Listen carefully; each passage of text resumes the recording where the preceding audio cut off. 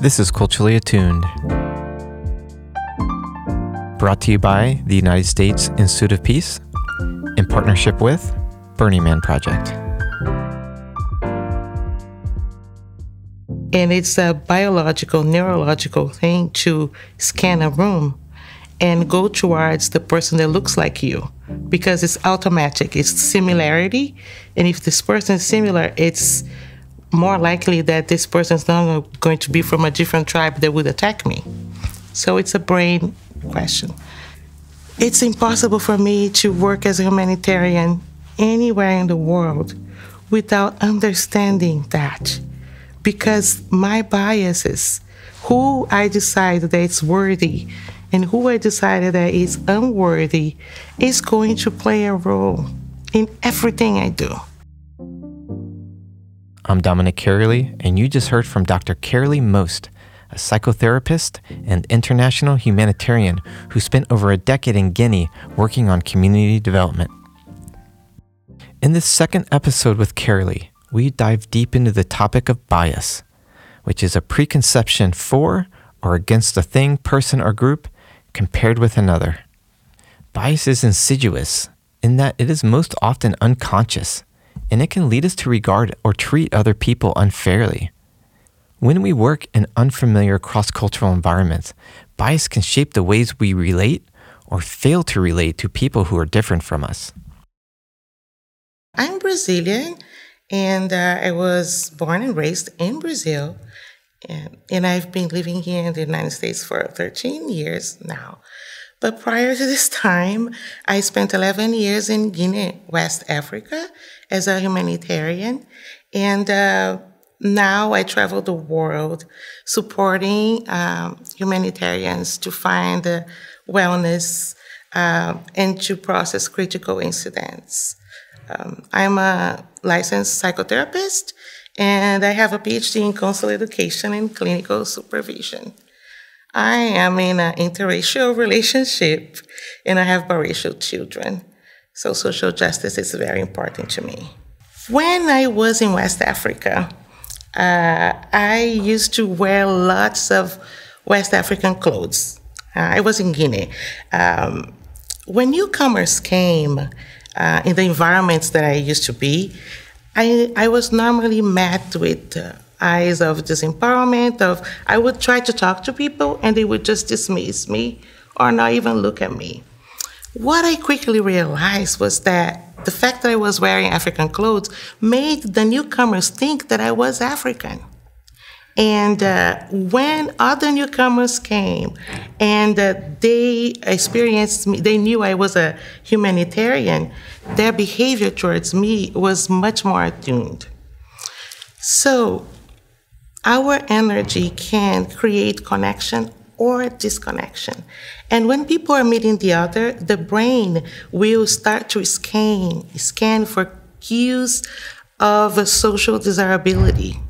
If the other person perceives that I perceive them as not desirable, they will disengage with me.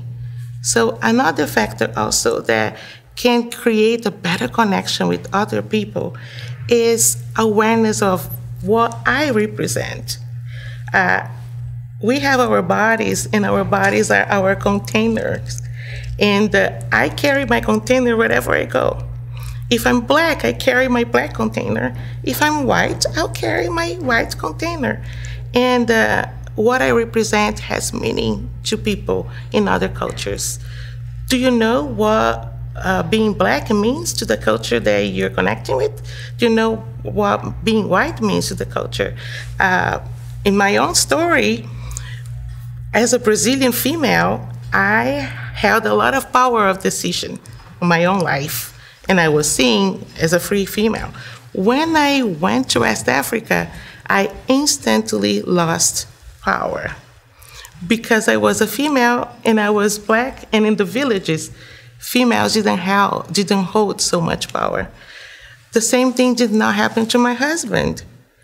As a white male, the moment he got into Africa, he received instant privilege because of what it meant to be white and because of colonialism. So it's very important to remember those two things, that my connection will be deeper or not according to the way I react to people and according to the way I present myself.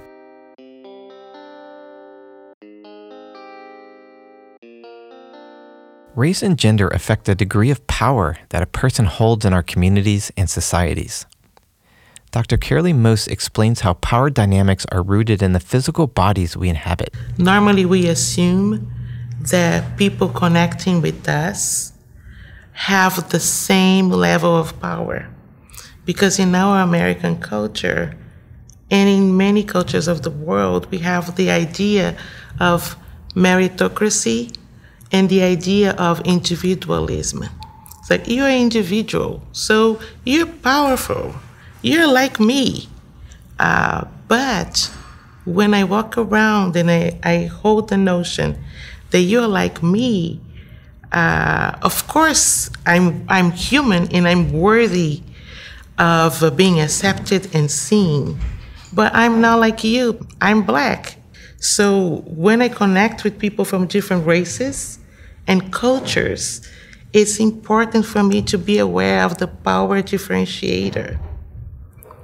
If I'm not aware of that, if I have the illusion of individualism, that person holds the same power that I do, then I'm not supporting that person.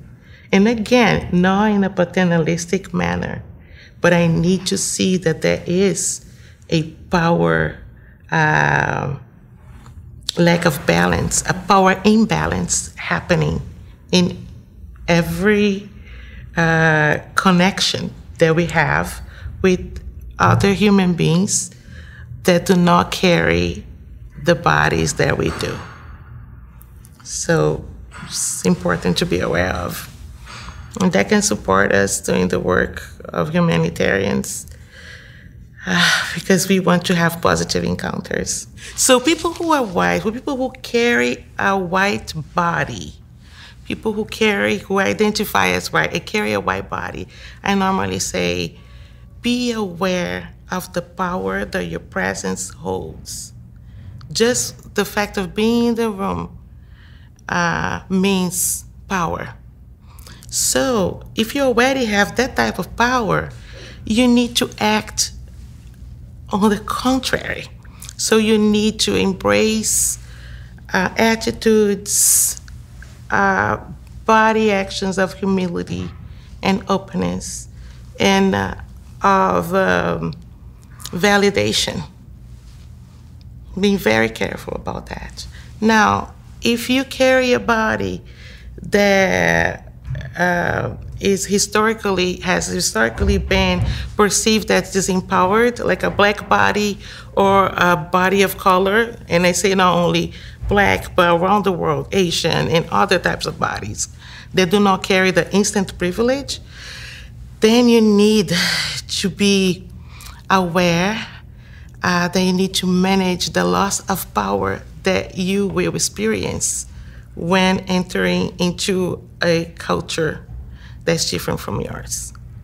An African male who is very well adapted in Africa as an executive will struggle greatly when he comes to America because of racism, because of the way American history has been. He will automatically lose a lot of his power and lose his voice, and that can be very challenging. So I help my clients to sit with the differences and to find ways to cope, either giving power away or becoming assertive in a way that is not aggressive.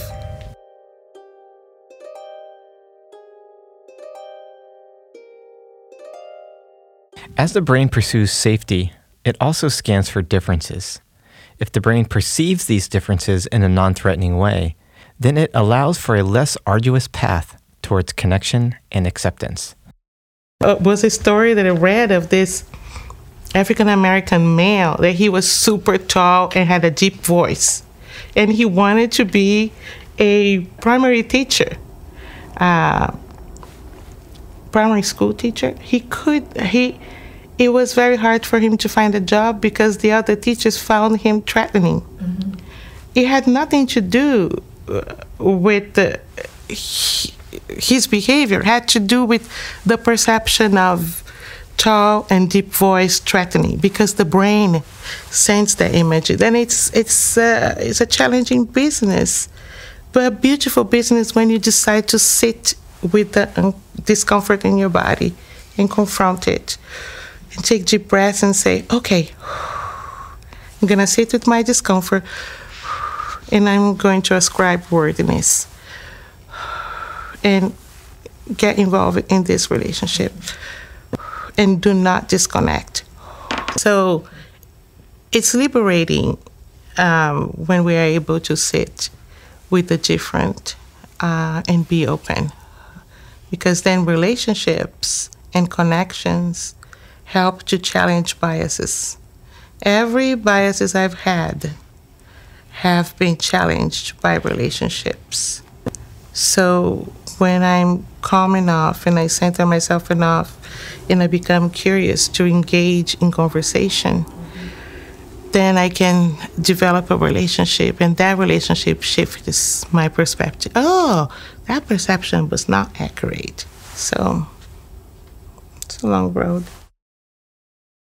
Sitting with the discomfort of difference is very challenging, but it can also create a space for dialogue, openness, learning, and connection.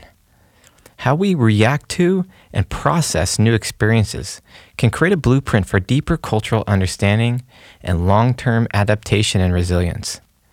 Dr. Carolee Most shares a personal story on the importance of being open and adaptive, even as our brains are scanning for safety. I think it's very important to be open to adapt to new situations.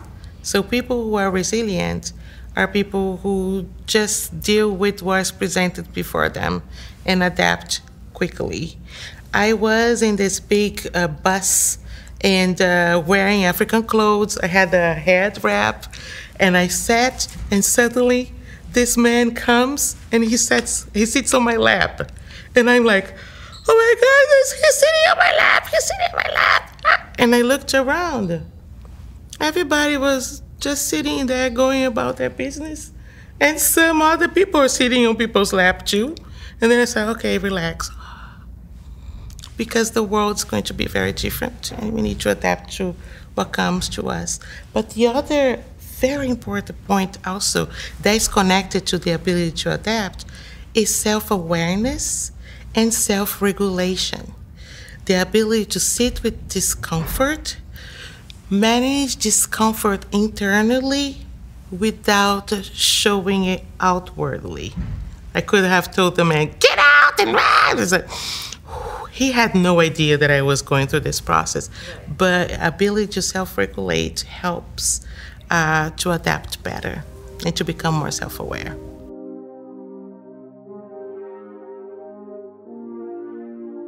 The first way that you can connect with your energy is paying attention to your body. The brain will try to do only two things: to keep you safe and to help you to connect with the others. In order to connect, the brain first is going to check the environment to see that you're safe. So your body is going to feel constricted in a new environment when everybody else looks different from you. So it's a natural body reaction. So when I'm aware of my body, in these natural body reactions, I can tell myself, oh, this is normal. It's just my brain telling me to be safe. I'm safe. I'm here because I want to be here. So you can take deep breaths, connect with your body, and manage your energy and tell yourself, I'm here because I want to be here. The people I see before me are potential friends. And then my energy shifts. And another way, a very quick tip to shift my energy when I am in international encounters is to tell my mind the internal mantra. This person in front of me is the celebrity I love. This person in front of me is the celebrity I'm crazy about. because that will shift your energy to like, what about you? Please tell me about you. What do you eat for breakfast? That changes the energy also. Maintaining a relaxed posture can also send messages of safety and connection, and signal openness to a positive relationship. Dr. Most discusses body language and the role of active listening to engage in a respectful and culturally appropriate manner. I'm Brazilian, and in Brazil, if you come to a meeting and you go straight to the point, it's unthinkable of. So if you don't know that, and you go to Brazil and you go in there and you say, okay, you do this, you won't be successful. So sitting and paying attention, I think that's the point. Sitting, paying attention, listening, and adopting a learner perspective. Very open. I don't have all the answers. I'm here to learn.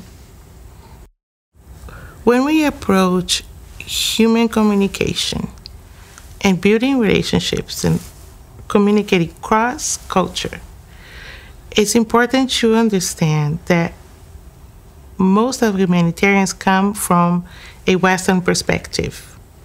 When we are operating in a non-Western perspective, interestingly, a significant part of the world is built by oral cultures, people who highly value talking and being heard.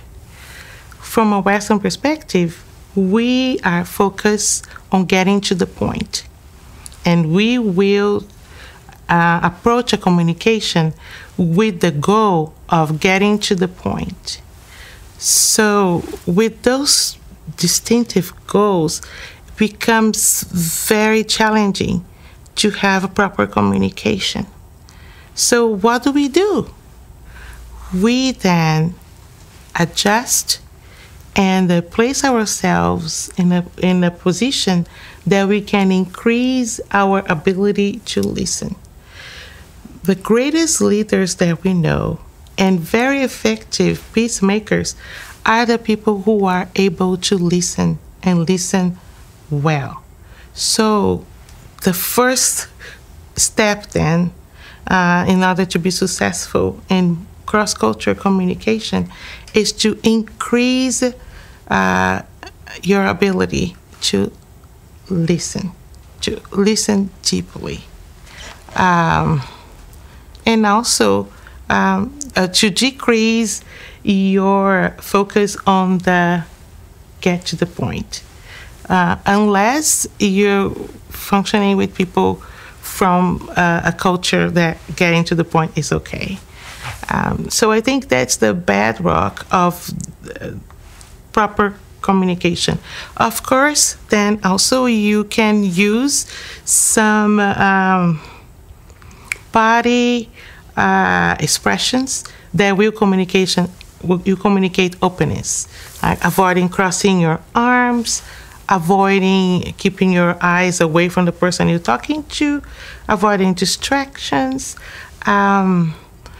avoiding open criticism, because most of the cultures that are orally orientated are cultures that want to save face. And if you express something that can be abrasive, at first the communication is broken because the person felt offended. So tending to the responsibility of the sender.